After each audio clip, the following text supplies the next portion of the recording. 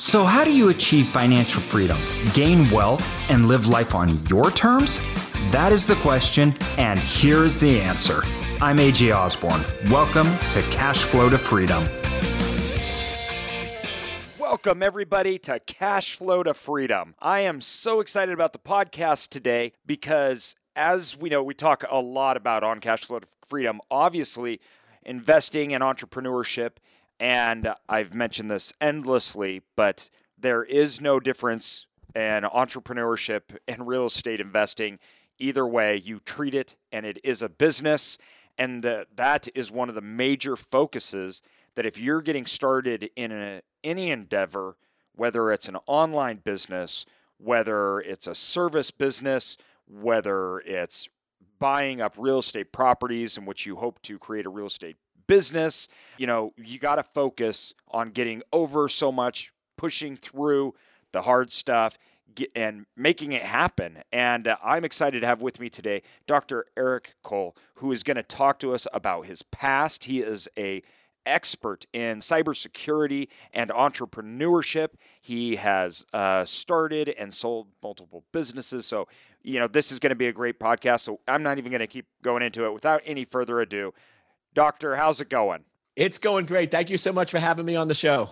Thanks for coming on. So, why don't you give our listeners a little bit of background? We were talking earlier, you're from DC, but why don't you give them a little insight into kind of, where you got started? So I was born and raised in New York, and sort of traditional families where you want to have that good, stable job. So when I was graduating from college, the CIA was recruiting on campus, and I got a job with them. And my parents are like, oh, that'll be a great job. You work for the government for 30 years, you get your pension, life is good, life is safe. And it was a great gig. I worked there for 8 years as a professional hacker. So basically had a license to hack anything on the planet. So it was awesome getting that experience. So you were watching my computer and seeing what I was doing. You were, Dude, I have some blackmail pictures on you from what you were doing before the show, but we'll talk about that later. So awesome. So it was great experience. I always tell people I do not regret for a second working for the government. It was great experience there. But what I learned there were sort of two things. One is I don't like working for other people. And I don't mean this as a negative, but in a lot of situations, the government and others, you sort of, and please, if you're a manager, don't get upset by this, but you tend to get promoted based on your level of incompetency because nobody wants to work with you. So you tend to have bosses and bosses and bosses that don't necessarily know what they're doing. And then after that, I was sort of getting the itch for entrepreneur, and I worked for a few other startups. And what I quickly learned was one of my mottos for life: if you're not willing to pursue your own dreams, other people will surely pay you to pursue theirs. And what I was doing is I was making a lot of people really, really rich on my ideas, and I wasn't getting a piece of that action. So that's when I sort of decided, something, working for a company isn't that safe, because we even see today, as soon as things get tight, they're going to lay you off in a second. So there's really not a lot of benefit working for a company, except you're doing all the work and somebody else is making all the money. So I started a consulting company that we built up with a group of us, and then we sold to Lockheed Martin for about $500 million. Wow. And then I also worked for a software company. You got a little thing out of it. A little. No. I'm one of those where people are always shocked and amazed, because I was up at 4:30 this morning, hit the gym. I'm going to be working till about 7 o'clock tonight. I'll be working this weekend. And the funny thing about it is I don't have to work. I do it because I love it and I enjoy it, not because I have to. But okay, I got to tell you, I was having this conversation with somebody else yesterday at 9 o'clock at night in my office, and it was the same conversation. It was, you don't have to work, yet you work way longer. All your employees, I'm here at the office early in the morning. I'm the only one here that leaves. And that is just a trend you tend to see with entrepreneurs, that it's actually about the process. We love doing it. And that's what actually makes success. So people have it backwards. It's not like you get successful and then you have this time. No, they're working even when they're successful, because that's what got them there, and that's their passion. I just love that. I think that's awesome. That still to this day, you've got that drive and you're doing what you love. To me, it comes down to, I think what makes somebody an entrepreneur, and until you do this, you shouldn't be able to call yourself an entrepreneur, is once you finally tap in to your purpose for being on this planet. Because I believe that everybody has a unique purpose that you need to fulfill. And once you find that, you're unstoppable. And to me, my purpose is to make cyberspace safe. I want to make cyberspace a safe place to live, work, and raise a family, that people shouldn't get hacked, that child predators shouldn't exist. And I'm really on that mission to educate the world. So to me, it's once you tap in to that purpose, boom, that's the jet fuel that takes you to that next level. I love that. It resonates so well. And I feel like for me, and maybe like you, when I was working for somebody else, I didn't get to follow my purpose. And so it's in same thing. I had an amazing job. I worked for, the third largest brokerage, health benefits brokerage firm in the nation, and I ran our state's office. It was awesome. I loved the people. I loved my boss, but you just can't follow your purpose because you're following someone else's, and that was hard for me. And that's why I love financial freedom, because it frees you to follow your purpose, your hopes and dreams, and you're in control of that. Exactly. And I just want to pull on that string a little more, because you said something early that I really, really think is super important for people that want to go out on their own, is you need to do it because you're going to make a difference and you really enjoy it, not because of the money. Like I haven't done this, but I predict that if you look at all the businesses that have failed, all the entrepreneurs that have gone back to their job, I think one thing you would find they all have in common is all they focused on and cared about the money. And what I learned in my career is whenever I focus on money and whenever I made decisions purely on money, I always regret it. Yes. And when I make the decisions based on what's right for me, the other person, what's the best moral, ethical decision, and really try to help people, it's always funny. The money always comes afterwards. So to me, like you said, it's finding your purpose and let the money come second, not the other way around. Well, I feel like too, to go along with this, I'm the same way. My biggest failure in business, which was huge. Most people won't have these kind of failures. I'm just not that smart. But it was because I followed the money, which meant that I was being led by greed, and my pride told me I could probably get away and do things that I couldn't and make it work. And so I ignored red flags, and I maybe didn't like the people that I was doing that acquisition with, but I said that doesn't matter because of the money, and that was the time I got in trouble.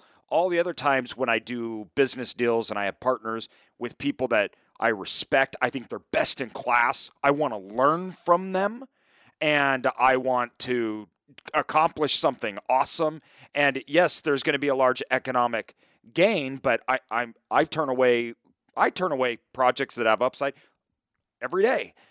But the ones that I choose now is way more focused that there's upside, but my partners and what we're doing, I'm excited about. I want to work with those people, build relationships with those people, and then it works out. It's not, I think that's very important for people to know and understand. That was a great point. Because that was my thing. If I had to go back on my biggest lesson of starting companies, selling companies, being an entrepreneur, it's learning the discipline of being able to walk away and say no. Because a lot of people, when they're starting a company, you think you have to say yes to everything, that it's the last dollar. And if you don't say yes to this deal, but one of the most powerful things for any entrepreneur is walk away from a deal, say no. And once you learn that skill, that's going to be the difference that takes you to the next level. So I have a question for you, because you, like me, I started in insurance, right? You started in cybersecurity, but I went on to create a benefits consulting company. That's what we did. We consulted large organizations, and you did too. And we both followed kind of the same path, which I think is, in fact, it's great to have you on, because we just had a podcast talking about this the other day, that you went through the process to obtain knowledge. So you worked for somebody else, you learned it, you went and you followed that. Once you'd relearned it, even though you were comfortable, you were getting paid well for applying your knowledge, you decided to take risk, go out and apply that knowledge for yourself and others, and follow your passion. What would you suggest to somebody that, I think this is a huge separator from knowledge. When you had your first company, though, when you left, how did you know it was the right time to leave? I'm going to answer it two ways. One is if you listen to that part of your brain that's meant to protect you and keep you safe, it will never be the right time.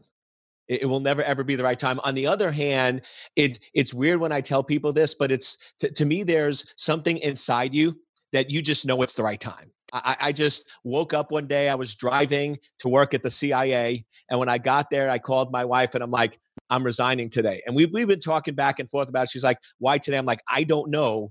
But there was just something I knew inside. This was the right time to move on. And I would say it's one of those things you just got to jump. Because if you wait for it to be safe, if you wait for it to be perfect, if you wait for everything to line up, it's not going to happen.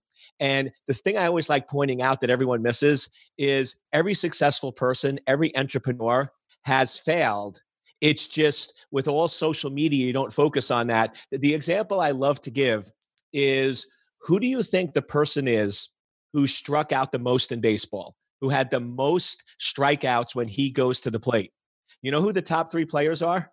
Reggie Jackson, Sammy Sosa, and Alex Rodriguez, three of the best hitters that are in the Hall of Fame for hitting the most home runs. But the interesting thing is, if you hit enough home runs, nobody pays attention to your strikeouts except us. But so many people are so afraid of that strikeout. They're so afraid of failing. They're so afraid of making that mistake. They're never going to go in and jump. And then you have to recognize is you are going to make mistakes. Things are not going to work out. You are going to strike out many, many times.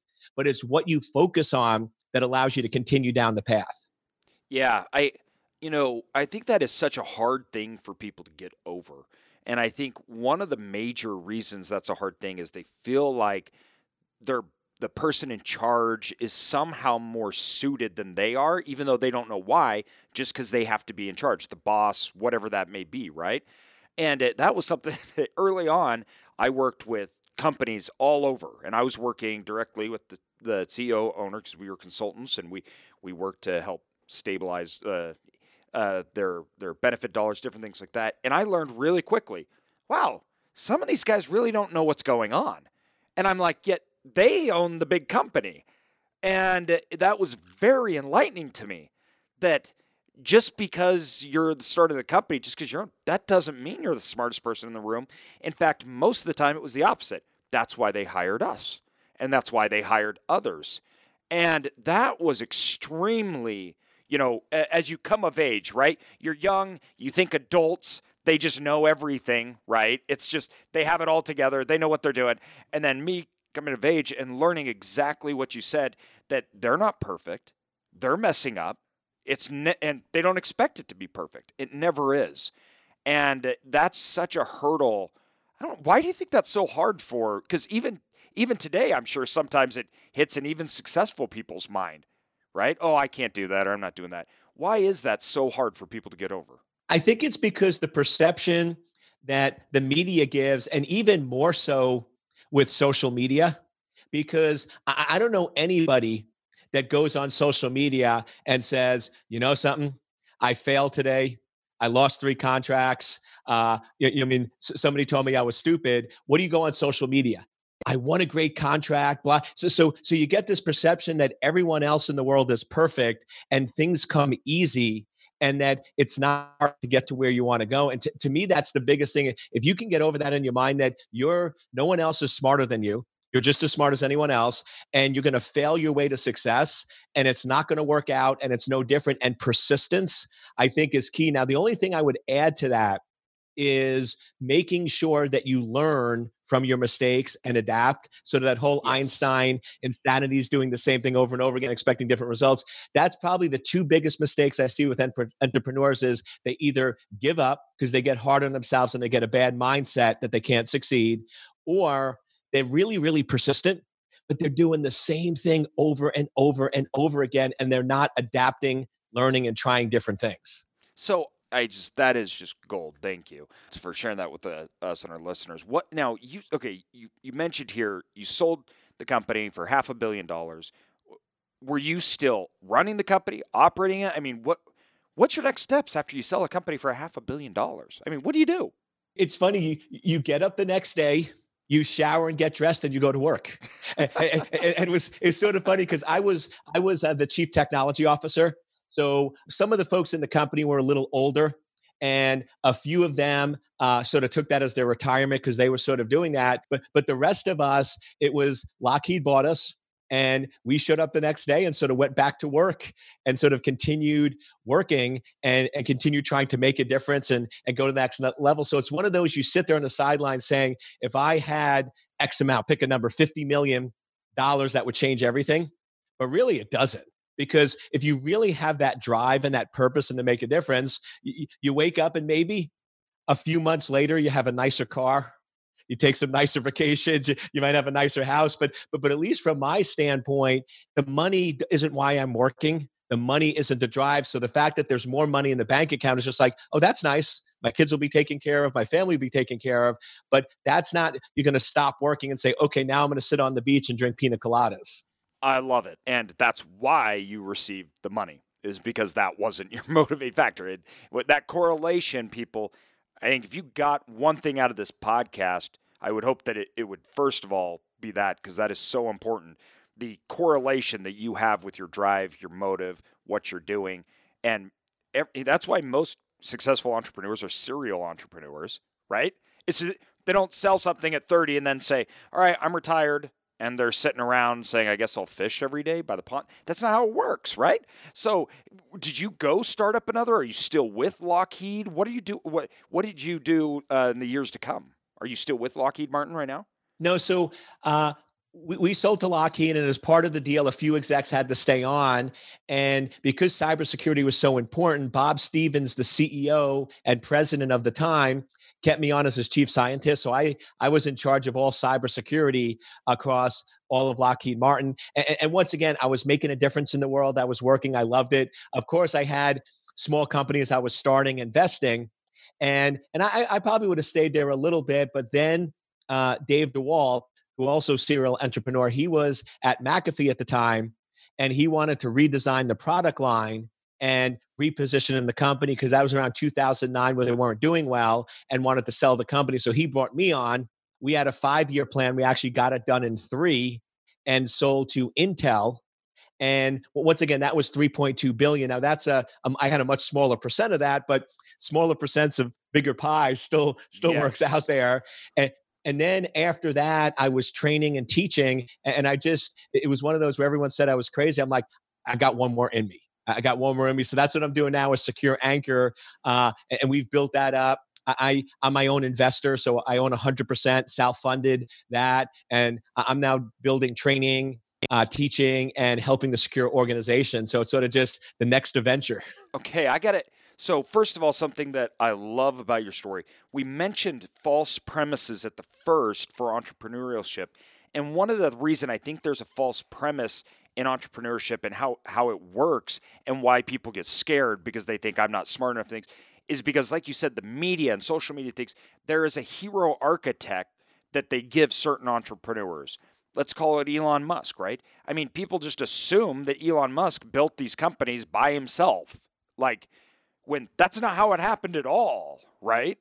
Elon Musk went and found people that were 10 times smarter than him and said, this is what I'm trying to do, right? But then the media, puts him on a pedestal, and it's, he was just a genius and just created these, all these things by himself and everything, which is just entirely not true. And I like to say wealth and success is a team sport. It is not an individual sport. And too often, because of movies and, we have this hero archetype and the story that flows, and that's what we're told, and that's how we assume it happened. 2 guys got in a garage, they had a great idea, boom, they're billionaires, right? That's not how it works. Actually, they had to secure venture capitalism that brought in $100 million and took over all their company. And then they were hired by their own company. They own stock in it still.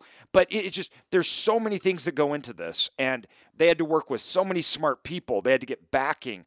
And, once we get rid of that naive view that they're smart, I'm not, that they somehow magically did it on their own, and that's what I love about your story that you're talking about here. You talked about all these other people that were with you and how you went out and you did it and you created it.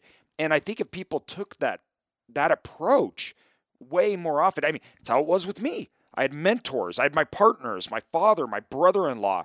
I had, I went and I worked for other people and I learned. So I think when, you put that in perspective is, listen, financial freedom, entrepreneurship, it's not just, it shouldn't be just you. You need to surround yourself with people that can help you accomplish the vision. And it's always think big picture. Right on. A couple of weeks ago, I was doing a virtual teaching to a business school. And it's funny, the kids were like, I want 100% of my company. VCs are evil, this and that. And I said, well, let me ask you a question. Do you want 100% of a company or 3%? And they're like, oh, absolutely 100%. I said, you're missing the data. Do you want 100% of a company that's worth 200,000? Or like when I was at Intel, do you want 3% of a company that sells for 8 billion? And you saw their eyes go up, and it's a different way of thinking. But if you position and find that right area, getting small percents of large ventures is definitely a smarter way. Now, I've done both, and you could be successful at both, but you want to think big picture, that you need to surround yourself with a team, not just an individual. Yeah, it should. And well, that leads us back to right at the first, what you said. It's the difference between I want the money and I want the passion and the vision to be accomplished. And that's why when successful entrepreneurs are successful, because they say, I want to accomplish this. They bring somebody in and they say, listen, AJ, I'm sorry, you want to accomplish this, but you're not doing this right. And you got to build out this whole other section to be successful, everything like that. And I'm like, oh, crap, he's right. And I'm like, well, will you come on? He's like, okay, well, I want part of your company. I'm like, no, forget you, get out of here, or whatnot. Then I pass up the opportunity because I don't want to pay, or I don't want to get the money. It becomes selfish. But when it's about the vision, you bring people in to accomplish the vision, the passion that you have, and it's not about ego. It's not about the money, and it's not about greed. It's about accomplishment. It's about changing and taking control of your future. So it just rolls in perfectly, exactly what you're telling those kids. Yeah. And one of the things I tell people starting off, and I did this with my first company, I didn't talk about it because it only sold for a measly 2 million, right? So small compared to the bigger numbers. But that company, the first year, the way I grew and the way I got customers was I said, listen, I'm going to do work for you. This is what I would normally charge, but you pay me what you think is fair. And that's how I got the business. Because like, Eric, we don't have any money for that in the budget. I said, no problem. Let me come in. I'll do it for free. And then if you think there was value out of it, you can pay me. But if you don't think there was any value out of me, you don't have to pay me, because I love the work so much. And the funny thing with that is I ended up getting more money than if I actually billed them, because people saw the value in doing it. So it's things like that where as soon as you take money out of the equation and you're willing to do something for free and let the results work on their own, that to me is when you get into entrepreneurship. Sitting there and fighting over dollars and saying, I'm not going to do the work unless you pay me a ridiculous amount of money, that's where you get into the danger zone. I couldn't agree more. Once again, we have to prove our results before we get hired with our clients and everything. And we work, and I've worked on some for months, and my team's worked stuff, and we didn't get it, and that's fine, right? That's how it's worked. But so many people are so addicted to the paycheck where they're not willing to put in all this massive time and work and everything without making money. And that's the opposite of entrepreneurship. That's totally the opposite. It's about front-loading work, working twice as hard as you ever would if you're ever getting paid. And then two, when you get paid, at first, you may be getting paid 50 cents on the dollar that you would otherwise, and still going. And then it's from there you create scale, that's the next question I have for you. So we talk about getting started. We talk about overcoming this. When you're in it and you're trying to ramp up enterprises to those kind of levels, how do you accomplish that? And how do you actually, it's just so different, right? It's so different when you're going from 1 to 500,000 or a million to, 50, 60, 70 million. What's the difference, and how do you get there? To me, and I've done both product companies and professional services and consulting. I'll just use the consulting one as the example. But to me, what I do is I figure out first how to do something. So here's how you deliver a service. Here's the uniqueness. Of course, you want to always, who's the target market? What is their problem? What are they willing to pay for? How is your solution unique? Once I get all that done, I then start delivering it and realizing, okay, this has value. Once I can do that and replicate it, I then bring on 3 people and I train those 3 people firsthand on going in and delivering that service. Then once they're up and running, then I have each of those 3 train 3 people. And now I'm involved from a coaching perspective. And then after that, those people can then bring on 3, and then I'm out of the loop. And now all of a sudden you can see it grow exponentially. Now you're working it's sort of like on your business instead of in the business. And that's the key thing I would say is that probably one of my other failures is because I love the tech and I love cybersecurity. In this company, Secure Anchor, it's a little slower grow because the first 2 years, I stayed working in the business too much and not on the business. So you want to have a goal that maybe the first 6 months, you're 90% working in the business, then 70%. And after 2 or 3 years, you should maybe be 10% in the business and 90 working on the business. And that was sort of a lesson I forgot and I had to learn again. But now we're at the point where now I have such systems and metrics in place that I could go away. I could look at my metrics once a week and I could see where the problems are, make adjustments with my team, and then they go off and implement it. And this is key because now you separated your time from your money.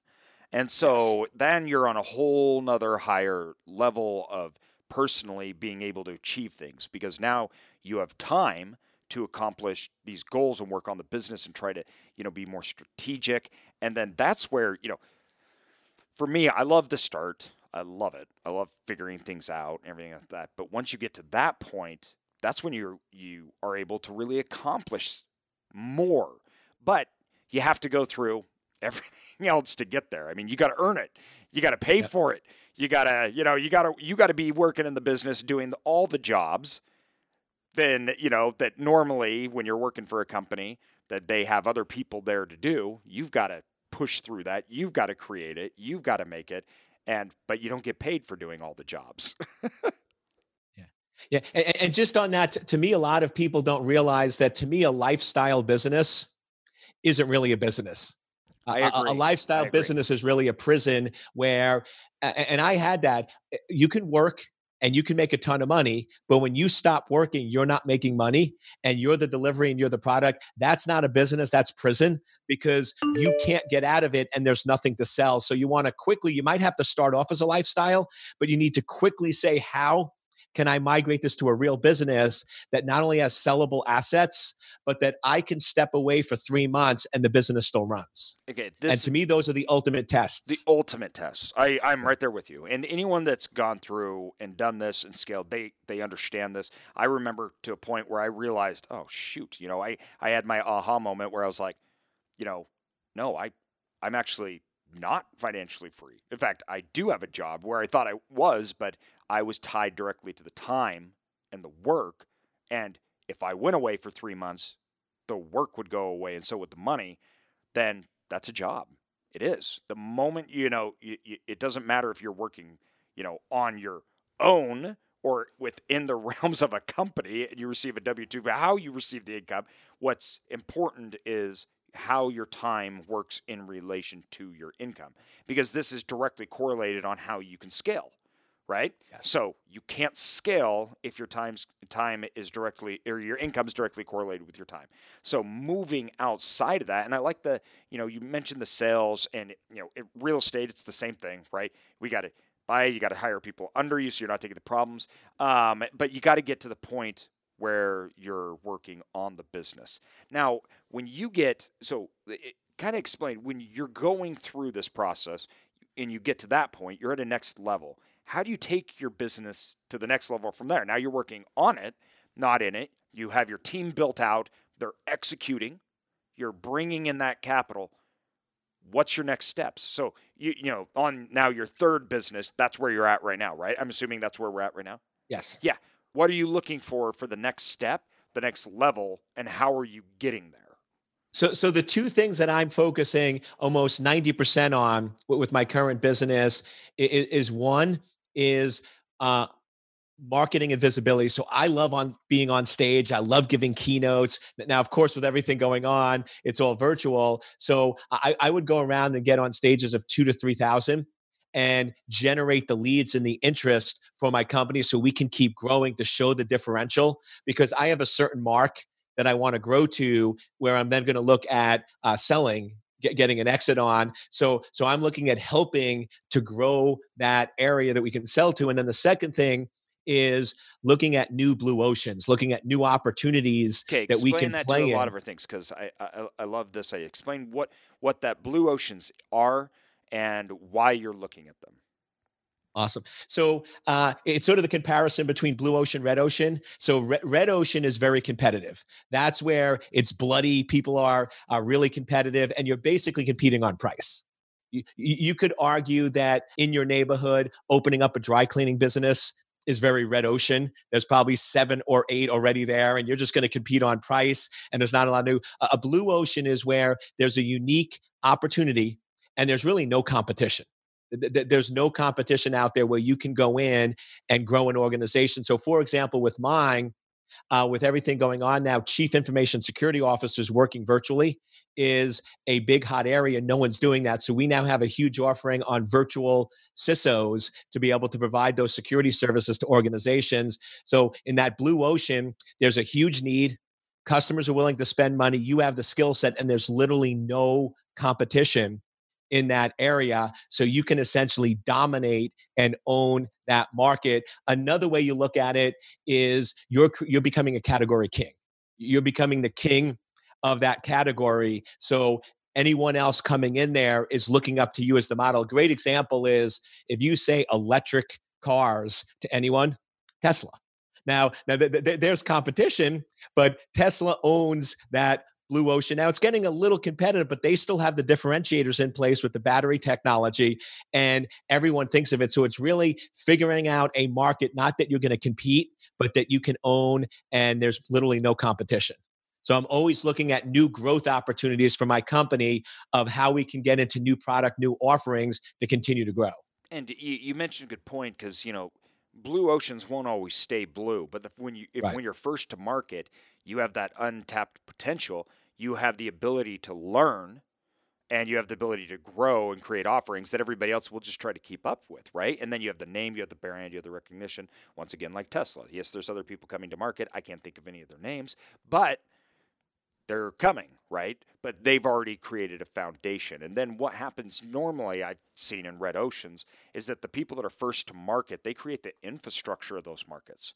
So whether you're Apple and now you own the, online listening and space, or, you own the podcasting space, whatever that may be, it's because other people now have to come onto your infrastructure to utilize it. Like apps, something crazy, all the apps in the world, the vast majority of all of them are done on Apple. And so it's interesting that once you break into that ocean, lots of times the competition comes in, and they basically have to feed off your infrastructure.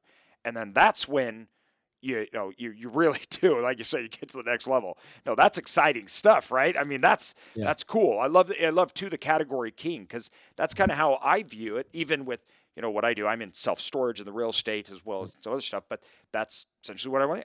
Category king. I want to be what people think of self-storage. They think AJ Osborne, right? And so I have another podcast and book and different things like that. But it's a differentiator. And it can lead to tremendous opportunities that aren't normal. So you're going out and you're doing your speaking events, you're getting out there, you're being known. I'm sure that creates a lot of opportunities for you that don't have a direct ROI. And that's what working on the business is, right? There may not be an exact correlated ROI, but without it, it dies. And there's no opportunity. It doesn't grow, everything like that.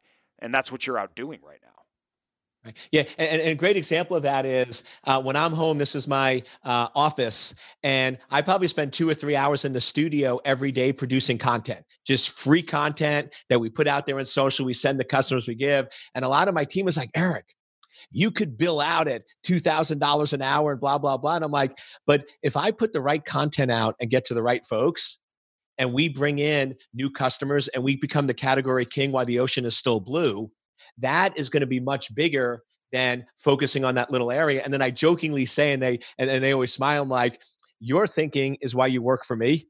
And my thinking is why I'm an entrepreneur, because you're thinking about how to make the next dollar now. And I'm thinking about how to make the next 30 million over the next 3 years. And it's just sort of that different mindset. I'm willing to invest time now for the payoff later. And they're going, but Eric, you could just make money immediately now, but it's short lived. Yep. I want my W-2 right now, right? Yep. I want that check. I want that income, right? Entrepreneurs like, no, I got to build something, and then the infrastructure. Then we'll have the infrastructure to launch off of. We'll have the platform, and then you can scale from there. But you're not getting a direct ROI. And it's so funny because lots of people have the opposite view. They think, oh, the boss makes all the money, everything like that. When it's actually like, well, they have to work without ever getting money, without ever having a promised return. And that's their job, to work day and night to try to create those opportunities. No, I love that. And I mean, you're still out there. You're still killing it. I'm sure if you're doing keynote stuff, you're on the road a lot. So do you have a family? Yes, I do. So I have a 20-year-old boy and then a 17-year-old girl and a 15-year-old. Okay, that's awesome. Congratulations. And how is it? I love to hear this too with entrepreneurs. How is it with their family growing up in an entrepreneurial home where, dad doesn't quite work like other dads, and it's a little different. How's that on family life? I was going to say, if you had my kids on the show, they might give you a different perspective. To me, it's one of those, you just have to get comfortable with the fact that you're making sacrifices. I mean, there were times where I wasn't at all the kids' events that I wanted to be at, and I could look back at that with regrets. But then I sort of had an epiphany where I said, you know something, I'm setting an example for them. I still provided a great life. And the one thing I realized, which I know some books and other folks disagree with me, but it's not about being balanced every single day. It's being balanced long-term. So there will be sometimes 2 months where I'm not home. I will talk to my kids every day. I'll FaceTime with them. I'll still talk to them. I'll help them with homework, but I won't be there for 2 months. But then I'll come home and I'll pick them up from school. We'll go to games. We'll do stuff, and I'll spend a lot of time with them, help them out. We'll do special trips. My son loves cars, so we'll go racing cars, and we'll do stuff like that. And then over a year, it balances out, but it's not consistent, smooth. If every day you try to go in and say, I need to give 3 hours to this, 2 hours to my kid, you're never going to be successful. So it's recognizing you're going to make short-term sacrifices, as long as long-term you recognize you're doing that, and then you adjust over time. And I love that. And I think that this is I think it's a industrial age problem, because I feel like the industrial age screwed up the thinking behind working, where it's you have set hours, you do it because, my parents, they came from a really rural town in Idaho. My father grew up in poverty. My mom was a farmer, and, in farming communities and, rural Western America and everything, it's you work when you're awake, and you work with your family. You're trying to accomplish goals, and there is a huge sense of pride in that we're not going out and maybe you can go to the baseball game. I got to stay here and feed the cattle, right? I got to, do this stuff. And that's how they're trained. It's we work when work needs to be done, and we play afterwards. And for me, I always grew up and thought that was very admirable. I loved that. I don't know why that has a bad connotation, and I never see it work out bad for the kids because of the example it sets. You work, even if you don't need to. You work, you get things done, you take care of your employees, you take care of your animals, right? You take care of what's yours. You have domain kind of over this. This is yours, and you need to make sure it works out. It's about responsibility. It's not at 5 o'clock, you clock out, and now you don't have any responsibility to that thing. Because that's not how family works, right? I have responsibility for my kids no matter what, all the time, and I got to work. It's the same thing with business, and that's why, my wife calls my business, my other children. And it's because it's true. Yep. I love that. And now right now are you based all virtually? So how's COVID-19 affected your business? It's had a little impact. I'm one of those ones, and I hopefully don't offend any of the listeners. I am a fan of you got to live your life. I'm not going to live in fear. Since the quarantine's been out, I've traveled to out of the country. I've traveled to California. I traveled multiple times. Now, my philosophy is this: I'm going to live my life, but I'm also not going to put anyone at risk. So anytime I come home from those trips, I immediately go and get tested, and I stay quarantined until the test results come back. So I am being a reasonable person of society and protecting my kids and my family, but I'm still living my life. So I'm still as busy as ever. Some of the work has sort of shifted or cut down a little, but I'm not worried because cybersecurity is going to be a top concern as we enter the new world. But a lot of people are adapting. Like, great example is one of my business lines is we do expert witness work. So we testify in high profile trials. And last 2 weeks, I actually testified in the first virtual trial ever in the United States. Really? So yes, so we actually went in and I helped with some of the security and the setup of it. And the judge ran an entire trial virtually. I actually testified in this room, right, with my suit on, and did it. So it's one of those that if you're sort of creative and you recognize that, hey, there's opportunities here, life goes on. I didn't go in the courtroom, but it's virtual. It's just some people that think that this is a time to take a vacation, to take a break, or not work. Those are the ones that are saying things are hard. And like I said, I'm not trying to get anyone upset, but I believe if you want to work, there are tons of opportunities out there right now. You got to think differently. You got to be resourceful, but they're out there. And probably my funniest example that my friends make fun of me for is I love exercising. I got to get up. I got to exercise. It's my thing. So with all the gyms closing, you couldn't exercise. So I kid you not, I did the research and I realized that Gold's Gym was going to go bankrupt and they were trying to sell the assets. So I actually bought a gym. So I have a 40,000 square foot gym that I go to every day and I work out and I'm by myself and I have a great time. And then here's the funniest thing, because of the deal I did, once it opens back up, I have a right to sell and I'll probably make 30 or 40,000 on it. Now, I never bought it for the investment, right? I bought it because of the lifestyle, but I'm like, okay, I got to work out in a gym for 4 months. I got to exercise and I'm going to make money off of the deal. So to me, so many people want to say I can't, but if you're resourceful, there's always going to be ways to make things happen. No, man, that is just gold for anybody listening. We found it was so interesting, the economics behind this. And I think people don't understand in times of crisis and times of this, it's also a consolidation time for capital and opportunity. When everybody goes home, turns on the TV and shuts the door, all the opportunity goes to the people that aren't.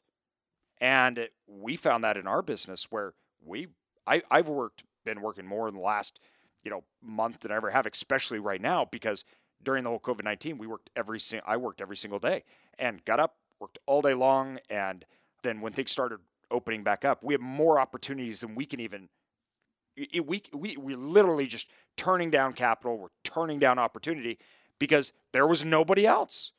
It was like the space vacated and I was sitting there alone. And so everybody's like, well, hey, you're here. So you know what I mean? But it's true. It's this idea that this almost contrarian idea where it's, I'm going to make the best out of a bad situation. But more importantly, like you said, it's not going to stop me. I'm not going to let it control my life.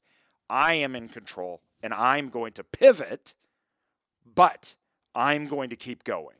And that is entrepreneurship to the T.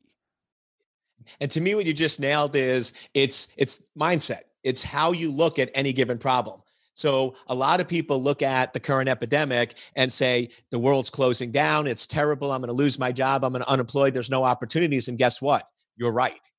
An entrepreneur, I sat there and said, this is the best opportunity because it's going to weed out the competition. It's going to give me more opportunities. I'm going to survive. They're not. And let me look at what opportunities are out there. And I know it sounds a little weird or maybe Tony Robbins like, but if you wake up every day going, there's amazing opportunities for me to make money, versus waking up every day going, this sucks and the world is going to end. I mean, come on, which one do you think is going to end the day on a positive note? Yeah, it'll be whatever you think it is. Exactly. No, I think that's awesome. Well, hey, man, I don't want to take up all your time. This has been gold. Will you tell people where they can find you, where they can get a hold of you? Like, where should we direct people? So my company is Secure Anchor. So if you go to secure-anchor.com, that's my company website, but that's a lot of cybersecurity. If you're looking for more of the entrepreneur stuff on any of the social media platforms, it's Dr. Eric Cole, DrEriccole. I put a ton of free content out. I just did a Facebook Live right before the show and shot some videos. So Facebook, LinkedIn, Twitter, Instagram, just Dr. Eric Cole to get all the content that I put out. Awesome. Thank you so much for your time. We appreciate it. This was awesome. And we wish you the best of luck as you scale. Sounds good. Same to you. And thank you so much for having me on the show. Absolutely. Thanks everyone for listening to this episode of Cashflow to Freedom. Be sure to subscribe to us for more and feel free to check us out at cashflow2freedom.com or find us on Instagram and Facebook. And also, if you could leave us a good review, that would really help us continue to build out our content and our community. Thank you so much.